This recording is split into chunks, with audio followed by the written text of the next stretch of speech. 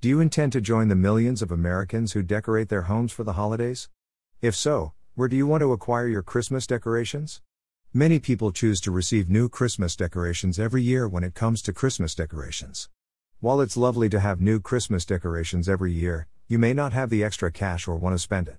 If so, you're in luck since there are a variety of various methods to decorate your home for Christmas with items that you already have in your home. When it comes to using stuff you already have in your home to make Christmas decorations, you will, in a sense, be making your decorations. You may do this by using objects you already have, such as a bowl, and combining them with other items you may already have in your homes, such as artificial flowers or something similar, to make a Christmas decor.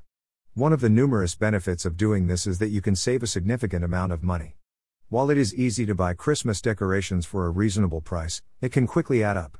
That is why you might want to consider decorating your home for Christmas with items that are already in it. A bowl and artificial flowers were used as an example of how you can make your own Christmas decorations in the image above. That was just a couple of examples out of countless. Candle holders can also be used to make your own Christmas centerpieces.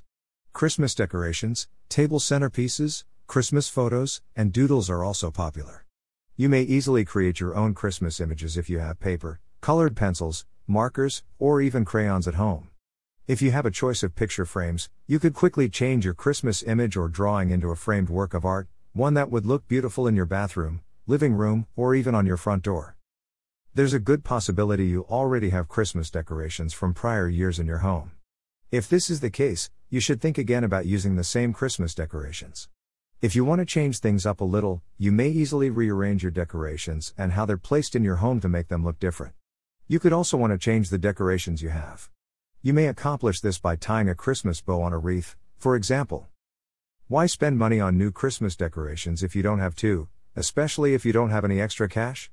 By remembering the principles above, you may easily save your money for something more substantial, such as your Christmas meal or Christmas gifts for your friends and loved ones.